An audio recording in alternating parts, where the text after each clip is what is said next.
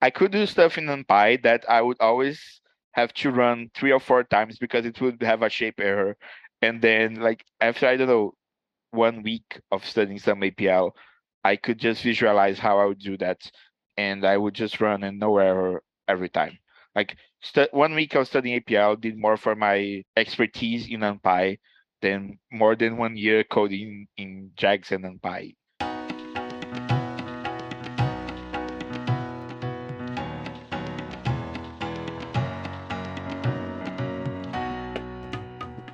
Welcome to another episode of ArrayCast. My name is Connor, and today I bring to you 3 different panelists and a special guest. So we'll go around quickly and do introductions, and then we're going to have a couple announcements, and then we'll hop into introducing our guests. So we'll start with Bob, then go to Rich, and then go to Marshall. I'm Bob Terrio. I am a J enthusiast. I am not a professional programmer, and I've been doing lots of work on the JWiki. I'm Rich Park. I'm an APL programmer and educator working for Dialogue Limited. I'm Marshall Lockbaum. I used to be a J programmer, and then I was a dialogue developer for a while, and now I develop BQN. And as mentioned before, my name's Connor. Oh, yeah, I was about to say I'm a professional C++ developer working for NVIDIA, but technically I'm actually a researcher now working for NVIDIA. Still using C++ a little bit here and there, I guess. But yeah, slight role change. And I guess maybe in a future episode we can talk about that. A few announcements, though. I think we're going to go to Bob with a couple announcements, then we'll go to Rich, and then we'll circle back to me for one final announcement, and then we'll hop into introducing our guest today.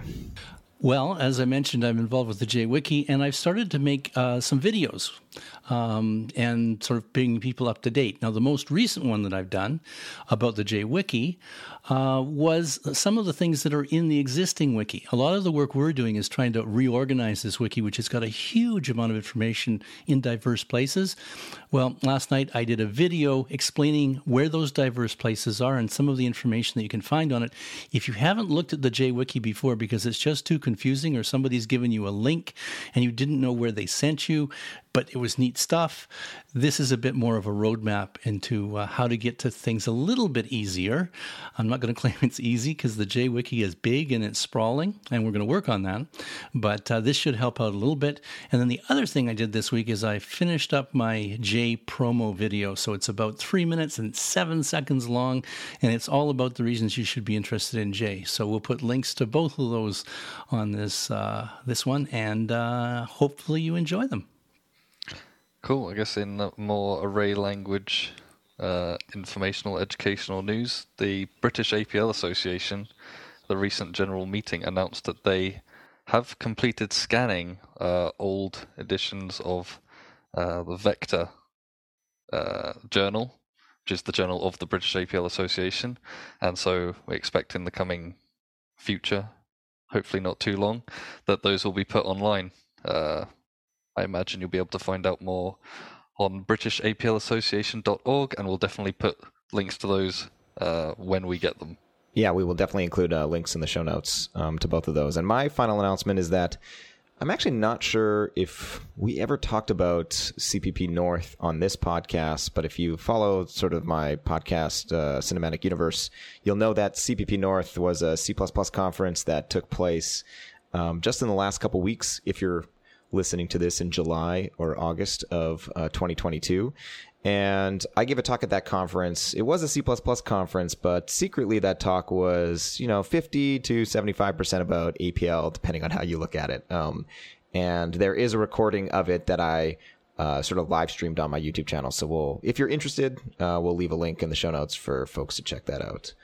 And with those announcements out of the way, today we're going to be introducing to you, hopefully I pronounce this correctly, but if I pronounce it incorrectly, he will correct me, João Araújo.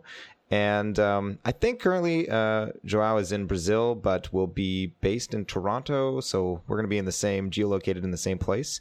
And I first met João, I believe, from the same way that Bob and I met, which was I was live streaming sort of the J programming translations from C, or the macro C that J source is, into C++.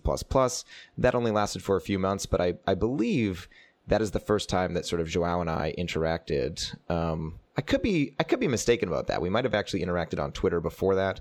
João can correct me if I'm wrong. And since then, basically, we've sort of become friends, and we've met up once or twice in Toronto. And João operates in the machine learning space, so I believe doesn't use Julia day to day, but is a big fan of the Julia programming language and uses Python at work. And we did our, what was it, the sort of 1 year anniversary episode, and we sort of gave a call out to if folks have different things they want to discuss. And João reached out to me to bring up the topic of what potentially the limitations of array languages are compared to other programming languages, and things potentially that the array languages, and not just the languages, but the communities could do to sort of address those shortcomings. So I'll stop there, throw it over to João, who can introduce himself, give us a short history of, how you got to where you are today, and then we can hop into the discussion of, what array languages can do better. So, hi. The pronunciation was pretty good. Thank you. But it's João Araújo, if anyone knows the perfect one. Yeah. So my background, I came from a very small town in Brazil. I did lots of scientific Olympiads when I was in middle school to beginning of high school, but really lots of them, 40 or something more probably. Yeah, so and among them there was the computer science Olympiad, which I really loved. And then from there, the idea of, okay, I want to do CS came. So this was very good because here you have to choose your major before going to college, and normal high schools don't prepare you to know what major you want. It's like, oh, I like math. Yeah, you can do any of the 27 recognized engineering disciplines. Yeah. But thankfully I had this better idea.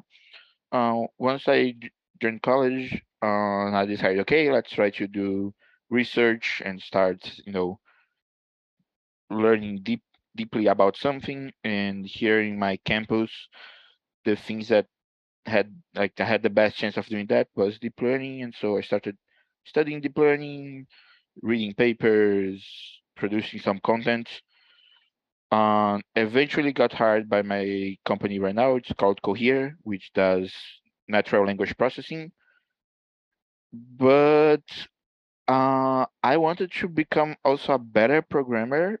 And from that, I found Connor's programming language virtual meetup, which has the focus of doing that, right? Learning how to do cool programs and stuff like that. And so I'm not sure if I first met you on the J video or through the PLVM, but it was something around that. And yeah, I think that's most of our background. I have some experience with array programming. A lot comes from NumPy and JAX in Python and, well, Julia.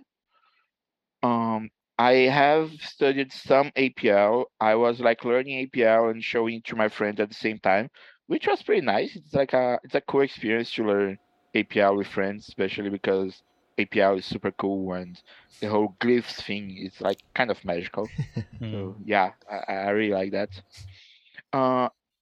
And I am doing some, I don't know, I plan to release some community work for array languages, in the sense that I have that search engine that goes over specifically the JWiki, the APL wiki, and similar.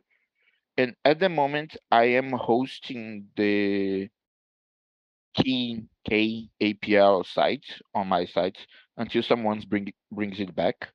So it's this, I just sent on the chat. It's a celebration of the life of Kenneth Eugene Iverson, which was a site with a lot of links and papers and stuff like that about Iverson and APL.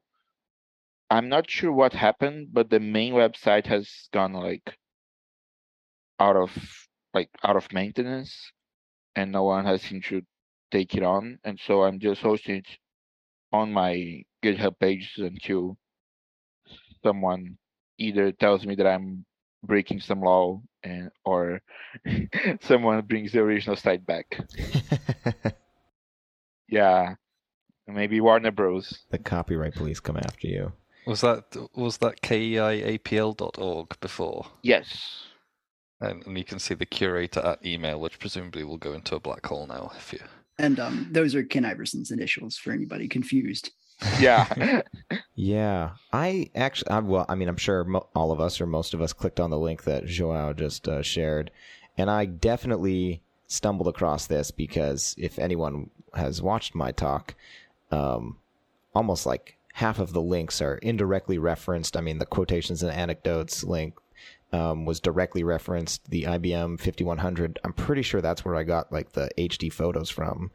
So yeah, super awesome that you're hosting this. And I'm pretty sure Wayback would give you access to it, but that's definitely a barrier to entry for folks that are trying to explore stuff. Yeah. And Wayback's kind of ugly sometimes. So yes, very true, very true. Yeah. So hosting directly on GitHub is probably better. Yeah, and I'll have to find out more about this because I didn't know it had been discontinued, and I'm guessing it'll talk to Eric and find out why. And I think some of that is we've transferred from the J software over to the wiki, but not maybe all of it. But thank you for doing this. This is great, João. That's fantastic. And I'll find out if we can take the pressure off you. Yeah, no, this is very no problem. I'm starting to do that for other websites too. So there was also a scheme one that had lots of awesome scheme papers, like a ton of stuff and historical notes and all that. That also, went under, but it's somewhere on my GitHub nowadays. I don't know where, but yeah. Yeah. A collection of disappearing websites with fantastic links for those that are interested in the history of computing. Yeah, so we'll definitely put a link to, and I encourage listeners to go and check this out because, definitely at some point I stumbled across it and clearly was moved by it because I ended up including a bunch of the material that was linked in this page to. Yeah, no, it's just amazing from a history perspective. Just a treasure trove, really. And on the topic that I would like to discuss, I think I changed it a little bit and never told you, but I think what I wanted to talk about more is like it's related to the second part of what array language can do to be, to have a larger audience. And I think that the main idea really is going back to the whole tool for thought that, Iverson had in mind when he started creating APL. I don't think going back means, we should stop thinking about these things as programming languages. I think, they are programming languages, obviously. But I think integrating with other tool for thoughts and with the tool for thoughts community would bring a lot to APL, BQN, and similar. I think BQN is very well positioned for that because it has, the JavaScript implementation. And so I think for you could easily make an BQN extension for Rome Research and Obsidian and LogSeq. And I think the people there would really love that, would really love to have that, and would really love the culture of APL. So the community of Tools for Thought is just like that. They're trying to build tools that allow people to think better and to even like go beyond what you could normally think of. So they have a lot of influence for guys like Vannevar Bush and Alan Kay, and yeah, I always forget all of the names, but so cool. Is this a ethereal entity that you're referring to as the Tool of Thought community, or is this an actual like there's a domain or website like or forum that people chat on? Is it ethereal, or is it more not concrete because a community can't really be concrete, but yeah, I think there are many forums. There's like Tool for Thoughts Rock, which is a monthly podcast / YouTube series.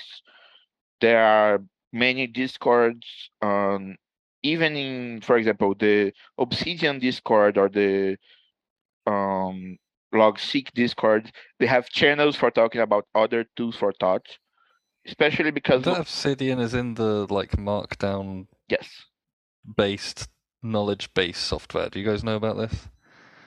You've seen Obsidian? It's like, imagine you're doing notes in Markdown, but it's much less laborious to link to other notes. Yeah, so I should probably talk a little bit about tools for thought, right? Okay. Yeah, so in the current iteration, you have things like Roam, Obsidian, and Logseek are the biggest ones. There are others. Uh, and these ones, in some sense, they are in a specific category where you have easy linking, as Rich just said. So if you want to link to another page, you just use double brackets. Square brackets. Yeah. You just do double square brackets and write the title or an alias, and yeah, that's a link. So it's extremely easy to link, and they want it to be easy because they want you to be linking your thoughts all the time. They want you to see the connections and to create this. And another thing that helps with seeing the connections, and well, it just makes you feel, wow, look how smart I am, is that they can show you a graph of your nodes, and so you can see all of those nodes and their interconnections, which is again, it is interesting. It is something that you can take a look at and be like, oh, okay, so I have these two clusters of nodes and they have some connections. Like maybe there's something in here. Maybe there is a general node that could link to everything. Like, and another very important point in my mind, at least, is that they have backlinks. So whenever I link to from page A to B, and I can look at B and say, oh, page A is linking to you. So you can see the connections in both directions. So these are the high level ideas of them. They are writing software. They have differences. So Obsidian is document markdown based. Roam and Logseek are more outliner, bullet points based. They have extension stores where you can add a ton of interesting things to them. And then there's the whole community around those things. They use those apps. They also use stuff like Anki or space repetition that they can just integrate with those apps. There's Muse, which is more like a workbench for you to think, and then the idea would be you would Muse to connect PDFs and videos and all that and think, and then you crystallize that on a note in your Obsidian row or whatever. Yeah.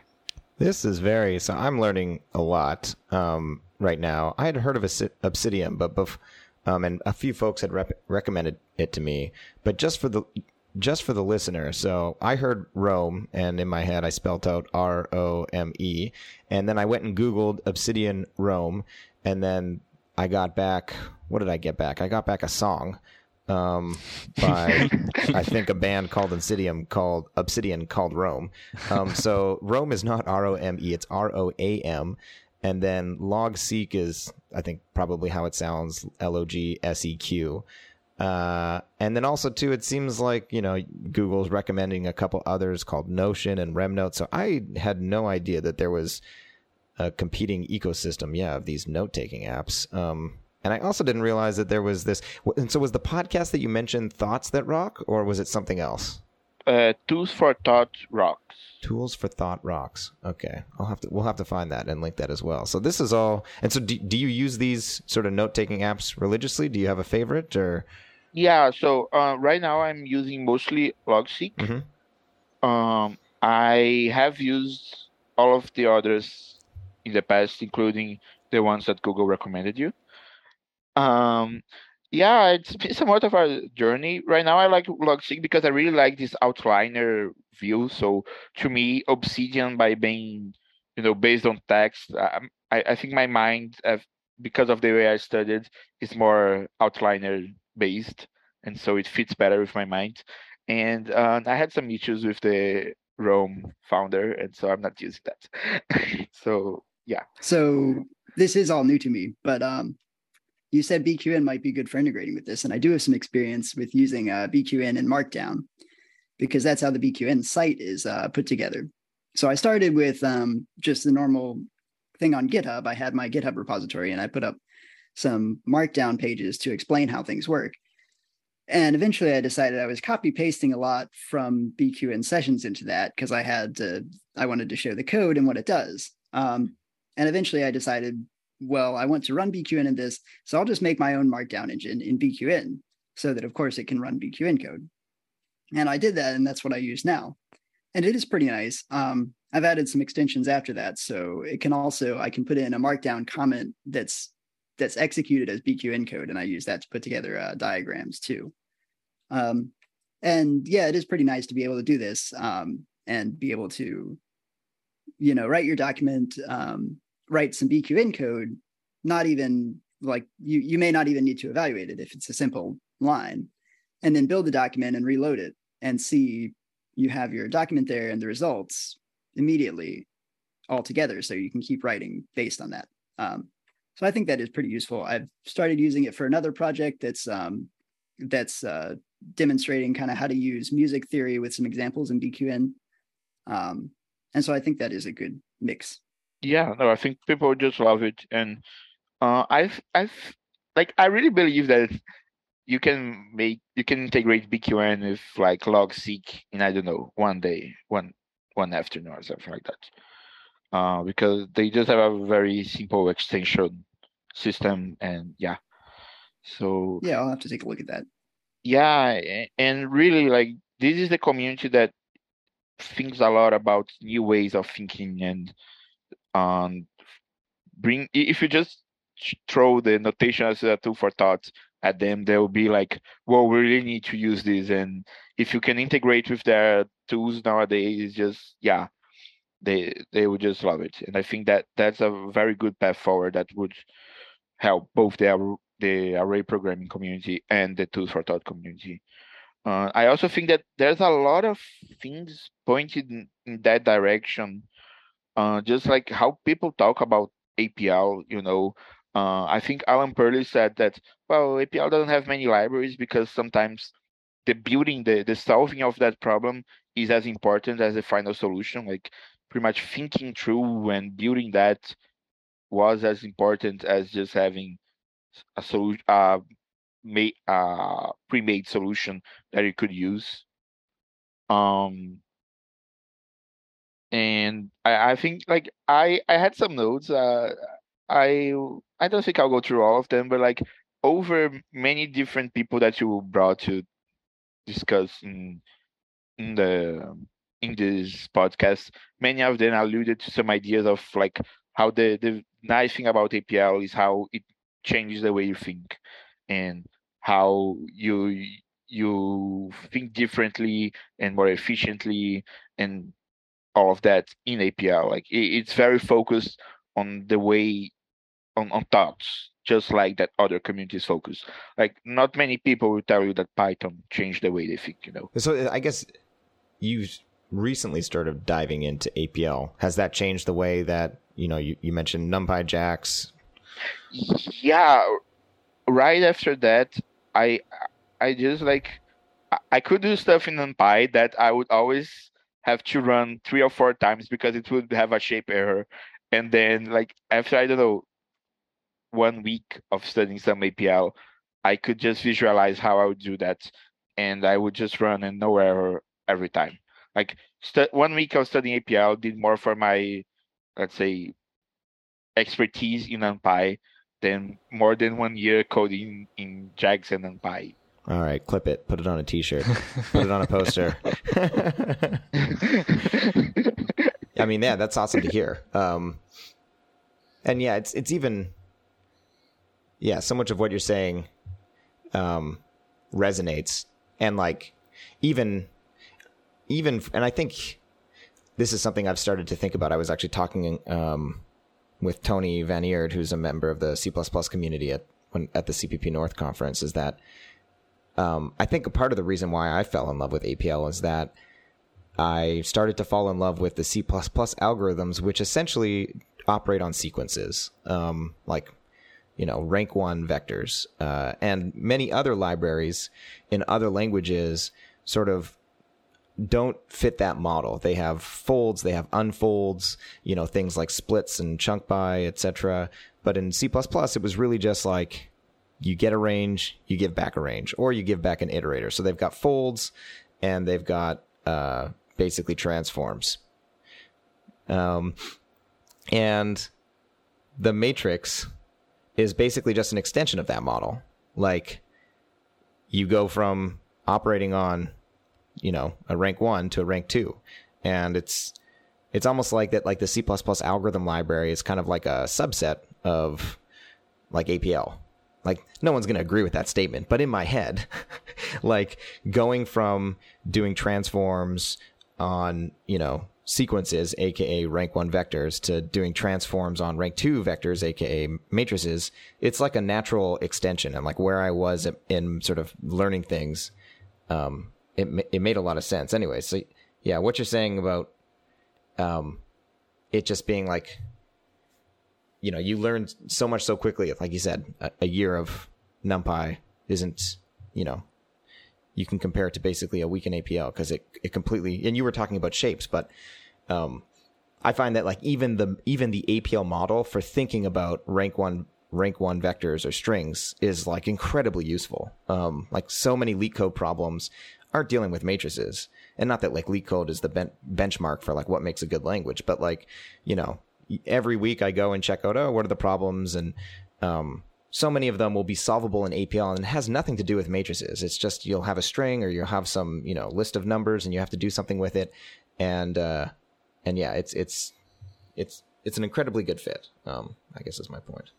How much do you think of that is the array model and how you interact with that itself in APL, or do you think having the notation and the way the syntax works benefits, especially in terms of, like you say, about the speed of getting to that place of being able to think about the shapes? I think the notation is pretty important. Like I truly believe that the notation, it's just like that thing about you can keep 5 plus or minus 2 things that are had at the same time. It's in fact like 4, but anyway, yeah. But just having a specific notation for complex operations just allows you to keep it in your mind. Like you can keep more complex concepts in your mind at the same time. You can do chunking much more easily than if you had to do like a bunch of fors for every one of those things, and those fors each have weird indexes that you have to somehow remember. Or I think going from fors to just the functional programming version is already a nice step, but then going to a specific notation for that's that gives you much more. And the APL notation specifically, and I'm sorry for folks from other languages, but like it's so well crafted. I mean, there are a couple of things I'm against, but that it's so well crafted. The symmetries in the operators, like you look at an operator, and if you know another one that's similar, you'll be like, oh, okay, so this probably does something like that. That's just magical too. I also wonder, because you're talking about these other tools for thought that are more like actual full-on systems for like note-taking and things like that. The extent to which you have this short notation, you're doing kind of more sooner, more complex things expressed in a compact way. But when it comes to expressing that to other people, I mean, especially people outside of the array language community, you're putting a lot of words around it. You have to explain a lot of stuff for them to get the same ideas. Of course, when you share the code with someone who understands that code, you can keep the terseness. But maybe these notebooks, I mean, people have been finding, that's what Jeremy Howard said, he loves the notebooks. I think APL is really good with the notebooks. Stefan Kruger's book, that's a Jupyter book as well, and even Rodrigo's reworking of mastering dialogue is in that format, and I think that lends really well to having lots of prose and then a little bit of code, and it's not too much code that you're now getting lost in the code and forgetting what you were reading before. Yeah, no, that's how I think it will be integrated if you suddenly have an APL, BQN, or J mode for, I don't know, LogSeq. Yeah, I think that would be the way people would use it. I think that could be really good. Speaking of Jeremy and notebooks, you folks should take a look at Quarto. It's a new notebook system and also a new publishing system, and you can kind of use any Jupyter kernel to code in it, and so you could easily do an APL plus Quarto, and it easily export to HTML and PDF and something like 20 formats. And it's pretty nice, pretty ergonomic. Yeah, we'll definitely throw a link into the show notes in that. Yeah, I'm not sure. This is going to kind of veer off of a little bit, but it's just topical because I did this, was it yesterday or 2 days ago when I was in Whistler of all things, but I just have so much fun doing this, even though I was taking time off. I mean, it was a weekend, but the most recent LeetCode problem was, and we can do this as like a fun game for the panelists and João, and also the listener. So feel free if you want. I'm not sure if you're running or doing dishes or going for a walk, if you want to pause and think about the solution. But it's a pretty easy problem to explain verbally. You're given a list of numbers, and you are allowed to do a series of operations where basically you choose a value that is at least it's greater than at least the smallest number in the array, and you subtract that from any positive number. And then the question is how many operations, what's the minimum number of operations to get everything to 0? You subtract that from every number that's at least as high as it. Is that? Yeah, you said positive. Correct. Yeah. Or every number that would be positive after you subtracted, or at least not negative. Correct. Yeah. Non-negative. Yeah. Right. Yeah. I might have explained that poorly. So I think one of the examples is like, well, I'll just make one up because it doesn't really matter, but it would be like, 2, 3, 6, I guess. So you could subtract 2 and then you'd end up with 0, 1, 4. Then you could subtract 1 and then you get 0, 0, 4. And then you could subtract 4. And then that would leave you with 0, 0, 0. So like the answer to that question, I believe, is subtracting 3 times. And so less important is the algorithm, but the solution involves basically just checking how many unique numbers you have in your list, excluding zeros, because if you have a 0 in your list, that's going to add 1 to your answer. And without taking over the whole episode to work on this problem, it was extremely interesting for me at least, solving this, because an APL, you solve it in like 3 or 4 characters. It's tally, unique, omega, without 0. That's one of the ways to solve it. And without is like the little tilde that basically gets rid of zeros. And I don't believe BQN has without. No. So then because BQN doesn't have without, and if you go to the BQN crate and try and look up without, it'll give you basically a filter that's doing a sort of membership. But that, like, the lack of that glyph affects the way that maybe I want to solve it, because now without isn't simple. It's only a couple extra glyphs, but that's affecting the way that I solve the problem. And I'm now thinking, well, maybe it's actually easier to just subtract a 1 or 0, whether there's membership of 0 in the array. And just like, so like the point of this whole thing is that like the glyphs really do affect the way that you, or at least for me, the way that I'm going to solve, because it's like, if I have something that's super simple to reach for, like, I'll use it. And obviously there's a couple of people thinking, oh, but what about perf, blah, blah, blah. I mean, it's a toy example. A perf doesn't matter here. But it's just that like having a set of operations like wildly affects the way, and then immediately because... Yeah, well, and it goes both ways, because I mean, part of the reason without is I go back and forth on without, but definitely intersect. I just don't think intersect is a good way to think about problems. Like if you have it, if you're jumping to a solution in terms of intersect, there's often a simpler solution in terms of filtering. And so that's the reason why I wouldn't want to add that to a language. Without, I could add or not. I kept it out because it was simpler. But intersect and union, I feel, are just... You're just bringing that up as a different example, or is intersect have... Well, they're all these like multi-set functions, right? Yeah, they're all in kind of a group. For BQN, can you define a new glyph? Like this glyph is equal to this function? You can't just do assignment within BQN, because then you wouldn't know what role the glyph has. So BQN has to have all the syntax resolved at compile time. There is a system function called rebqn that lets you sort of design your own BQN with whatever primitives you want. So that's our solution for that. Oh yeah, that was the question. Yeah. Oh, that's cool. That's cool.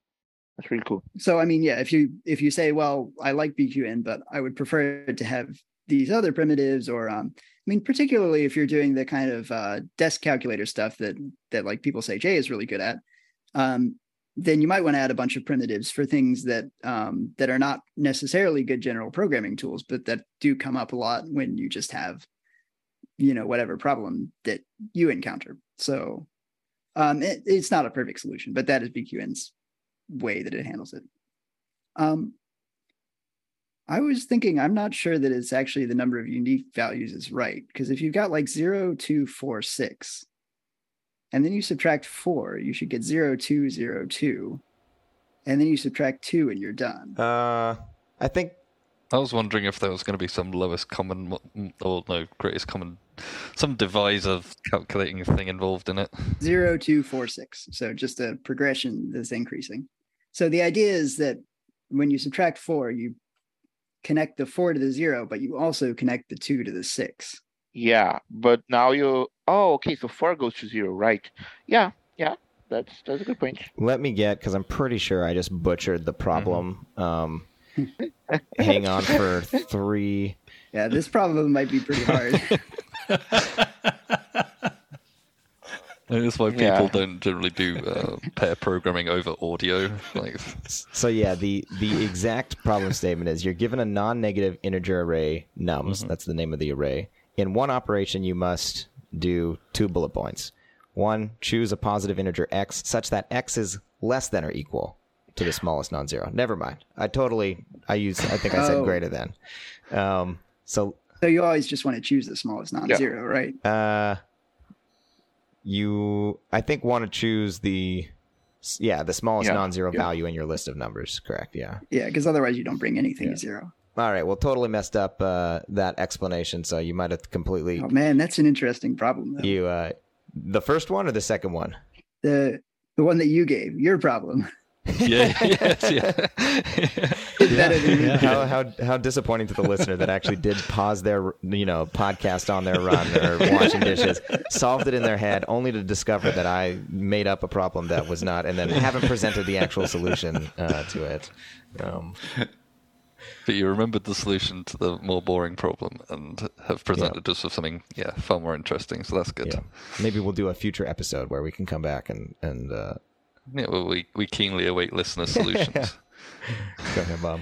You were talking about performance, and I think it's interesting when you're and the leet code problems, those kind of things are, they're little games to play.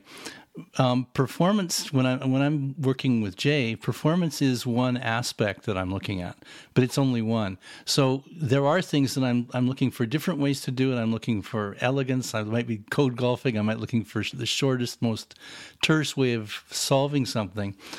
But that isn't to say I'm not interested in performance, but performance is one of the things that I'm interested in. If I was only interested in performance, I really feel I'm missing out on a lot of other opportunities I have to think about the problem. Not saying it's not important. In some cases, it's absolutely vital, in which case that's where your focus is. But I think sometimes with programmers, you get into local maxima, basically. You get into the very most performant little nub in the whole problem space. But what you're missing is maybe some really exciting ways to be even more performant, because you're just trying to make a little bump higher and higher when Mount Everest is sitting next to you. And you just didn't think of it that way. And that's why I find a lot of the array languages as tools of thought are really interesting, because to me, they allow me to look at a problem in a number of different ways, and that gives me a wider range of solutions. And the terseness of the array languages makes it much easier for me to keep those things in my head. As you were saying, the 4 plus or minus 2, well, that's exactly why it's easy to start moving around with these things. Yeah, I think that there are different kinds of programmers. Like when someone is building a full-blown app, I would rather they really focus on performance. But if you have someone they are using programming to augment their workflow, then performance isn't always that important. Like if you're a mathematician, Almost never, in my opinion. yeah, I don't like going like full. I try to hedge what I say. But yeah, so like if you're a mathematician and okay, you can in some sense operate with infinite quantities, but if you wanna generate, I don't know, 20 examples to try to find a pattern in a sequence or in a something like that, like you just want to be able to quickly write down a code that does that so you can keep your train of thought. You don't like you don't need for it to be of log n. No, you need to be fast to write and to get the results. You need to get answers fastly. Need to get the answers. Yeah. I mean, kind of on that topic you mentioned before. Yeah, so you as the programmer need to get to the solution quickly. You don't necessarily need the computer to perform the computation as fast as possible. But you mentioned before about was it an Alan Perlis bit about arriving at the solution is can be just as important as having it, because that's almost an antithesis to the sort of library framework world of a lot of the interpreted languages popular now. I guess I'm mainly talking about Python and R style. And given that part of the topic for today is about things that the array language community can do to improve or improve their audience, or maybe get wider recognition, or whatever goals we have. The topic of a package manager and the ability to share code actually comes up a fair amount. But what do you think about having that? That's a way in which programmers can quickly arrive at a solution without having to care about much of the programming Yeah, at all. I think again it depends on how you frame it. Like if you move it to a tool for thought, I would say that mostly the arriving at the solution would be very important. I'll go with what Pearly says. If you're framing as like a full-blown programming language that people will be building applications on top that have to be maybe rerun or all of that, then yeah, I think a package manager really helps. So it really depends on how you frame it. I guess another question too is, do you have thoughts on, because you mentioned workflow augmentation, and you also operate in the ML space, and have been using NumPy and JAX. It almost seems like there's multiple different spaces where array languages could thrive, but it sounds like actually the one that you're sort of arguing for as being like the best fit is not to replace your NumPy or JAX code or whatever language you're using. It's really for this. It's like the language that you could add to these note-taking apps, for like even Marshall said, a desktop calculator stuff. Like it's this notation for thinking and language for quickly doing things or something like that. So you're not necessarily writing production APL scripts. To be 100% honest, I'm kind of combining a good fit with easy fit. I think it's much easier to arrive at a tool for thought community and talk about APL, BQNJ as tools for thought, as notations, and all that, than it is to try to, displace NumPy, like dethrone NumPy and scream the face of God or whatever. Yeah, because like just this space is the kind of space where Julia has a bunch of advantages and it's still not very used because there's just so much code in Python. Why would you move? Like if you come and say, okay, here's like my array language for neural networks or my array DSL for Python, you have to fight an immense inertia. And so that's why I'm like, when talking about API, they all should focus on tool for thoughts. Like, I think this is a good fit. I think this is a somewhat easy sell. I do agree that having a DSL for Python or an new array language for deep learning would be amazing. It would be. Um, it would maybe even change the kind of neural networks we're building. Okay, I'm pretty sure it would. Like this, like the founder of my company, he was one of the authors of a very important paper, like attention zero needs, and he has another paper that's pretty much just like, okay, if you apply attention in the transpose axis, and now you get another cool neural network.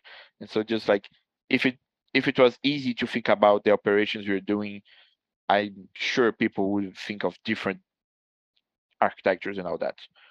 I just think that it's a it's an uphill climb against the inertia of NumPy and all that. So I guess what are the best ways to infiltrate this community that we have, or at least I have just discovered today that exists? Do we got to go do some podcast? I think going to this Tools for Thought Rock that I sent you the link, the chat, is a great one. So like, the organizer is very open. So I think if you want to just go and talk about, oh, okay, here's BQN, here's J, here's APL, he'll be like, yeah, cool, we love that. And then you could go and talk about notation as a tool for thought and the different languages and how they work, and show the whole, like, look at how differently and how efficiently you're thinking about this. And they would already love that. And if in the last 10 minutes showed, oh, and now here's an extension for Brome, logseq that does it, and people would just go crazy about it. So yeah, the first stop would be doing that probably. Interesting, yeah. And then from there, just going to the Discords, show people how to use it, and there will be lots and lots of people interested in that. Like, really, they have such a variety of methods, and there's always so many people passionate about them, because at the end of the day, these things are for augmenting your thought, and people think differently. And if when you find something that really fits with the way you think, you just are like, whoa, I've been looking for this my whole life. And there will be people there that will be like, whoa, I've been searching for this for my whole life. Yeah. There's a bunch of people searching for APL, waiting to find it. Huh. I wouldn't say I was searching for it, but definitely when I stumbled across it, I was like, 4 characters. 4 characters. I mean, that's one of the points of my talk, is that, like, I show, 3 different expressions that total, like, I don't know if it's 10 characters, and the equivalent in C++. And it's not to say one is worse or better. And the C++, I don't even know. It's like, it's got more lines than APL does characters across 3 lines. And I would probably say it's like 100 or 200 characters, could be more. And it's just, that is cognitive, it's a barrier to, like, cognition, like having to think about, what data structure am I going to use? How do I allocate? What do I initialize? Blah, blah, blah. All the stuff that goes along with it. And yeah, it's like you mentioned, that's the workflow augmentation is that a lot of the times you're just trying to do something. It doesn't matter whether you're using a statically sized thing versus a dynamically sized thing, or it's a, int 32 versus an int 64. And some people, I'm sure, are listening being like, what is that? It's like, yeah, it's like, you don't have to think about that in Python, It's, yeah. Bob, Rich, Marshall, thoughts on this whole, we should be leaning more into the tool for thought? I think João should be like our evangelist marketing guru for these languages, because I think he's already got a sort of a plan marked out, which is excellent. And the other thing I'm thinking about is, it sounds like this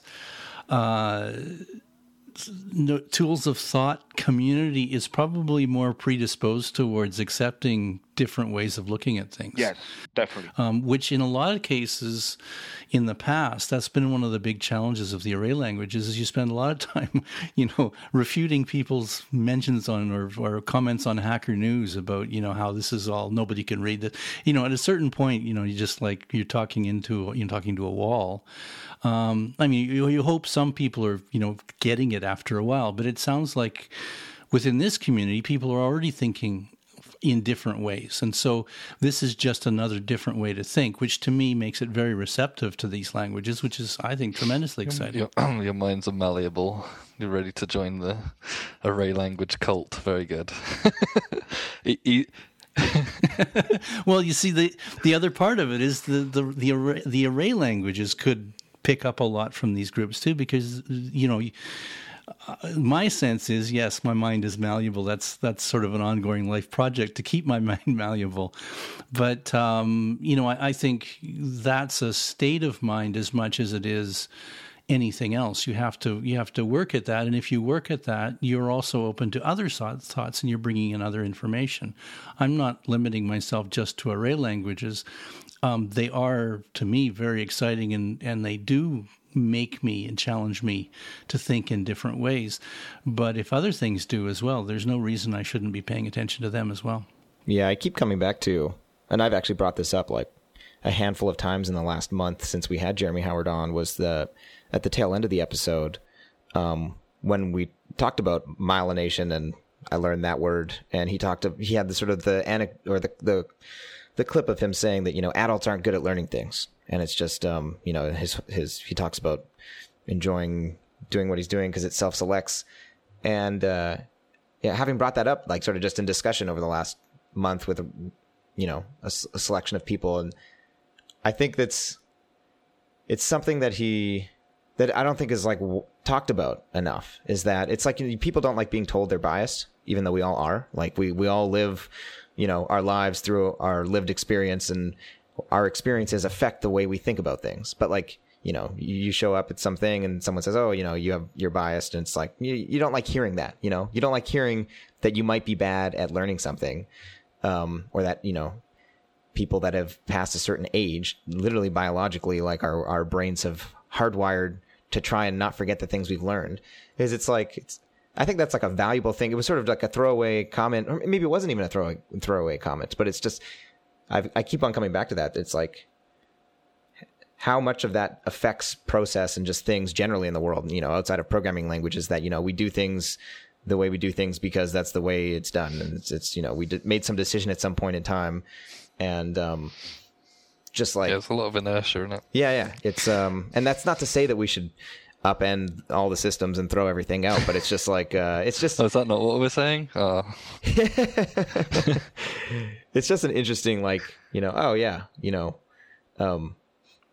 asking the question like why, you know, or like why 5 times, and at the end of it, it's like, oh, we actually don't really have a good reason, you know, it's just, it just is, and you know, some decision was made.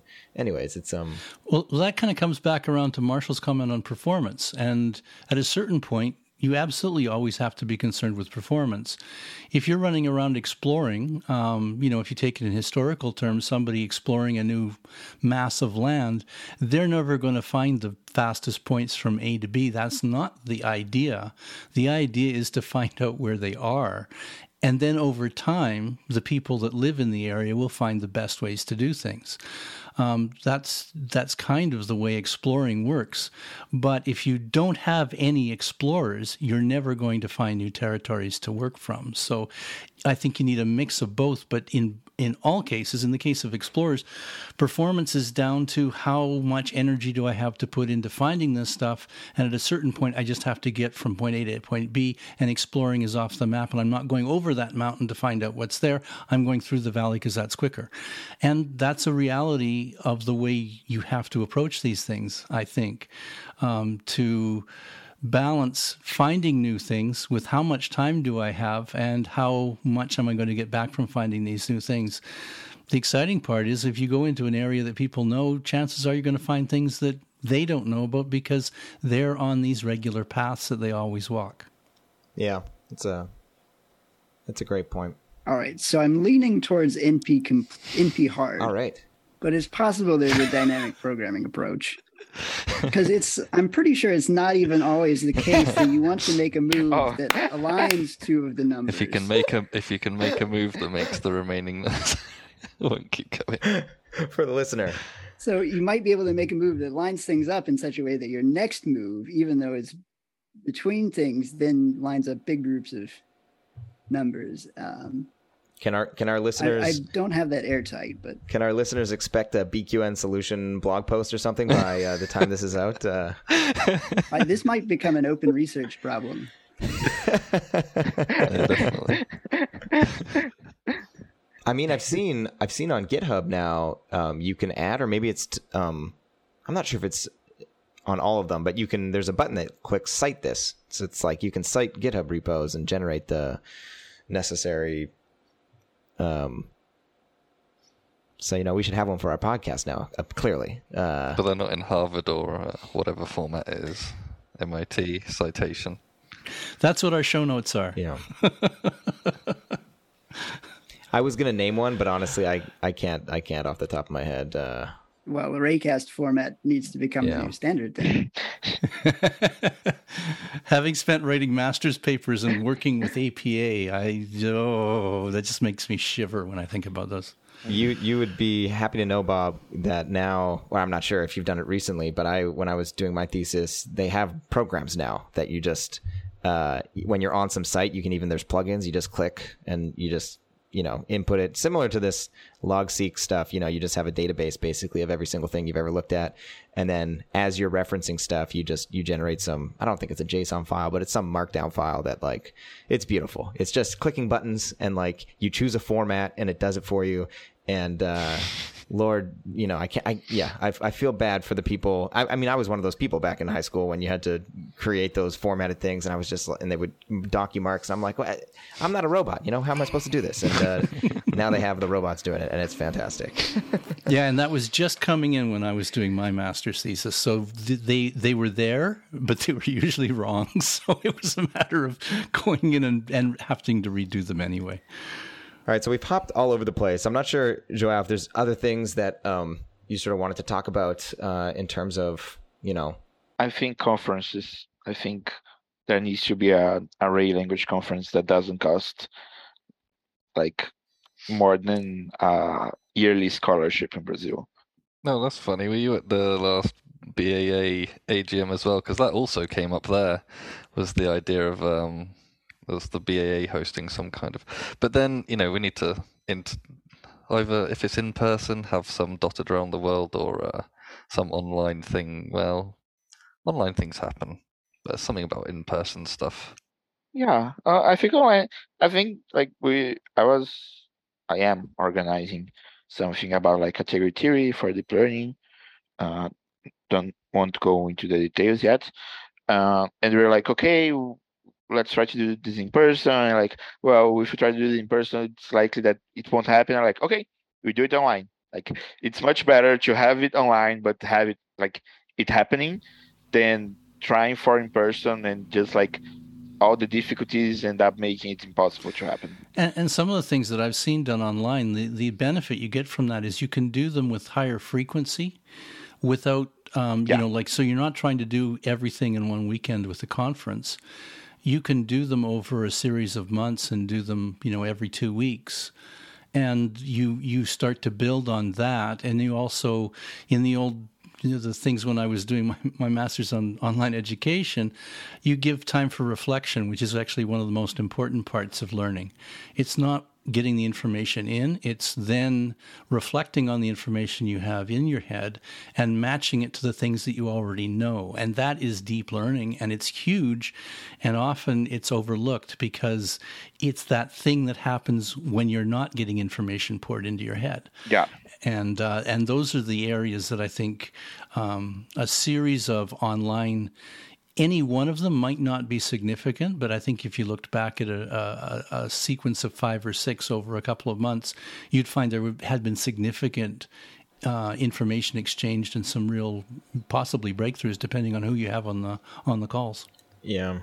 And really, also the cost. The cost also matters a lot. Being online, just at the dialogue user meeting, the total cost taking into account our ticket and the ticket price for the conference itself, since it's in euros, a big tech worker in Brazil would have a hard time going.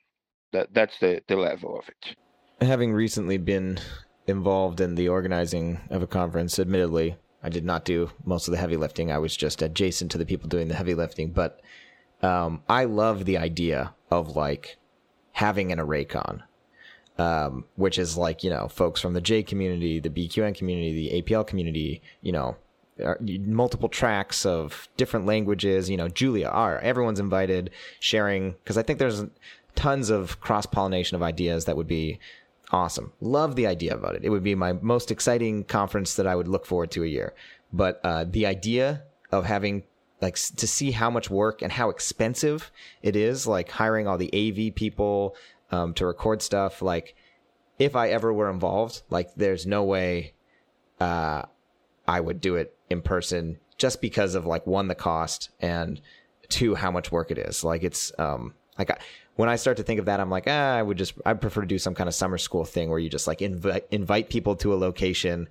There's no ticket, and then it's just like you throw people in a room and then they chat and give little lightning talks and stuff. And I do think there are huge benefits to having in-person things, but just I think from a cost and like an amount of work, virtual is so much easier. And I think in the future, the future's coming. Like how many years that is, but like, say what you will about Meta, and whether they're helping or hurting the world. When there is what's that book that became a movie, Ready Player One. Ready Player One. Thank you. Like if that's the future, where like I don't necessarily need a haptic suit to go to a conference, but instead of going to what are they, GatherTown? I'm sure a lot of folks at this point are familiar, where you waddle around like a little Game Boy character. As soon as that becomes actually like putting on a HoloLens where you're walking around a virtual conference, and it's more of actually feeling like you're in a 3D space chatting with people. I think the incentive for actually like the cost of in-person is really going to be hard to justify that, including like not to even mention the environmental impacts of everyone hopping on a plane and flying everywhere. At some point, it's just going to be like the virtual, no haptic suit required HoloLens conference is probably going to be the standard. I think there are a couple AI conferences that happen over VR chat, in fact, during the pandemic. What is VR chat? Kind of what it sounds like on the tin. It's one of those. To be honest. Yeah. It's a chat service, but you're in VR. Like. Yeah, pretty much. So yeah. Does everyone require a Oculus or a Vive or? No, I think it even works on the browser in a normal PC if you want. So you can use a specific VR thing, or you can just use your normal computer. Well, so part of the question is when setting up a conference is so easy, why do you even set up a conference? So, like you could hold a conference by chat, but then everybody would ask, why don't we all just pick a time and get together in the chat room, which is what we do. So I think it would probably evolve to be something where much more you can just meet with anybody at any time, as opposed to having a fixed conference schedule. And definitely there's a lot of value in people putting together presentations. But that doesn't necessarily have to be coupled with the sort of community aspect of the conference. I was going to say, I think whenever you impose a constraint or a structure on something, you actually end up improving it. And I think that's one thing that conferences do, is that suddenly you've got a time to be there and a presentation you have to give if you're giving one. And it's the old deadline. Yeah, so you think the time and the presentation together. I think that introduces a constraint that actually improves things. Because definitely... clearly the time, like Adam's done his apple cultivations on the APL orchard, the time is getting a lot of people together and discussing stuff. So that was, and he's done, the current one is Apple Quest. He's doing things like that. So that on its own is clearly, helping be more of a community collaboration. Yeah, the constraints surely help. But I'm kind of... Yeah, it's possible that adding the papers is also doing a lot for conferences. Were you going to say something else, João? Or? Oh, that I'm kind of doing the idea of just getting people together for a bunch of projects. Like, I'm trying to, see cool people and like, okay, I think these cool people should chat with each other. and so I'm just organizing random hangouts for folks. For example, the programming language hangouts that I had organized before. Yeah, I do think too there is something like people have a limited amount of time and they're choosing, Yes. what to attend and what to go to. And I think there's a ton of value in just, opening up the chat room. Anyone that wants to join can join, and doing that on a weekly, bi-weekly, monthly, however often you want to do it. But there is something to be said about organizing something, not necessarily with a con at the end of it, PyCon, CPPCon, etc. con. But like it adds, so I don't want to say gravitas to what it's happening, but like it becomes an event where, potentially things might get announced or a special talk is being given, and it draws people there, and that snowballs into, you don't want to, if you have a limited number of weeks of the year that you can take sort of off of work to spend on education, you're going to choose, and if there isn't a Raycon, that's going to generate attendance from a bunch more people that might not necessarily take the time to hop into a weekly call or sort of hangout or what you will. And there's tons of value to both, and I think there is something to be said about there being less of a need for kind of conferences if communication becomes just so much easier when you can hop on some sort of video call. But I still think there's a ton of value in having some sort of labeled or named event that's, once a year or twice a year. Because then people ask, "Oh, are you going to this?" And it collects, a certain set of people that wouldn't necessarily be at those weekly discussions, which I think definitely adds value. I think the key to that is the people that you put in as your keynote speakers and the people that you bring in to present at that, because it becomes a big event. I know, quite often Arthur Whitney comes up on this podcast, but if you had something like that, and I was at a J conference where, and I think Marshall was as well, where Arthur came on and gave a presentation, well, that's a big deal. You're going to go someplace to get that point of view, to see him and hear what he has to say about something. I think that becomes a big part of an annual conference, is you bring in speakers that people might not otherwise be able to interact with or listen to. And I think that's the big advantage of the tentpole events. But the smaller one can still work. And the example I'm thinking of is the British APL Association with COVID has moved from, I'm looking at their emails saying, "Oh yeah, we're meeting at this pub down the road," and and I'm thinking, well, that's great. And sometimes they're publishing what they've talked about, which was really great. It was, and Vector shows up and all those things. Those are wonderful things. I was hugely appreciative of that. But when they went online, I can participate in it. I can sit, there's time zones, but I can sit here and listen to their AGM and listen to discuss things and actually hear people talking back and forth. They do that every 2 weeks. Dialogue has seen the advantage of that with the videos that Rich and Adam have done.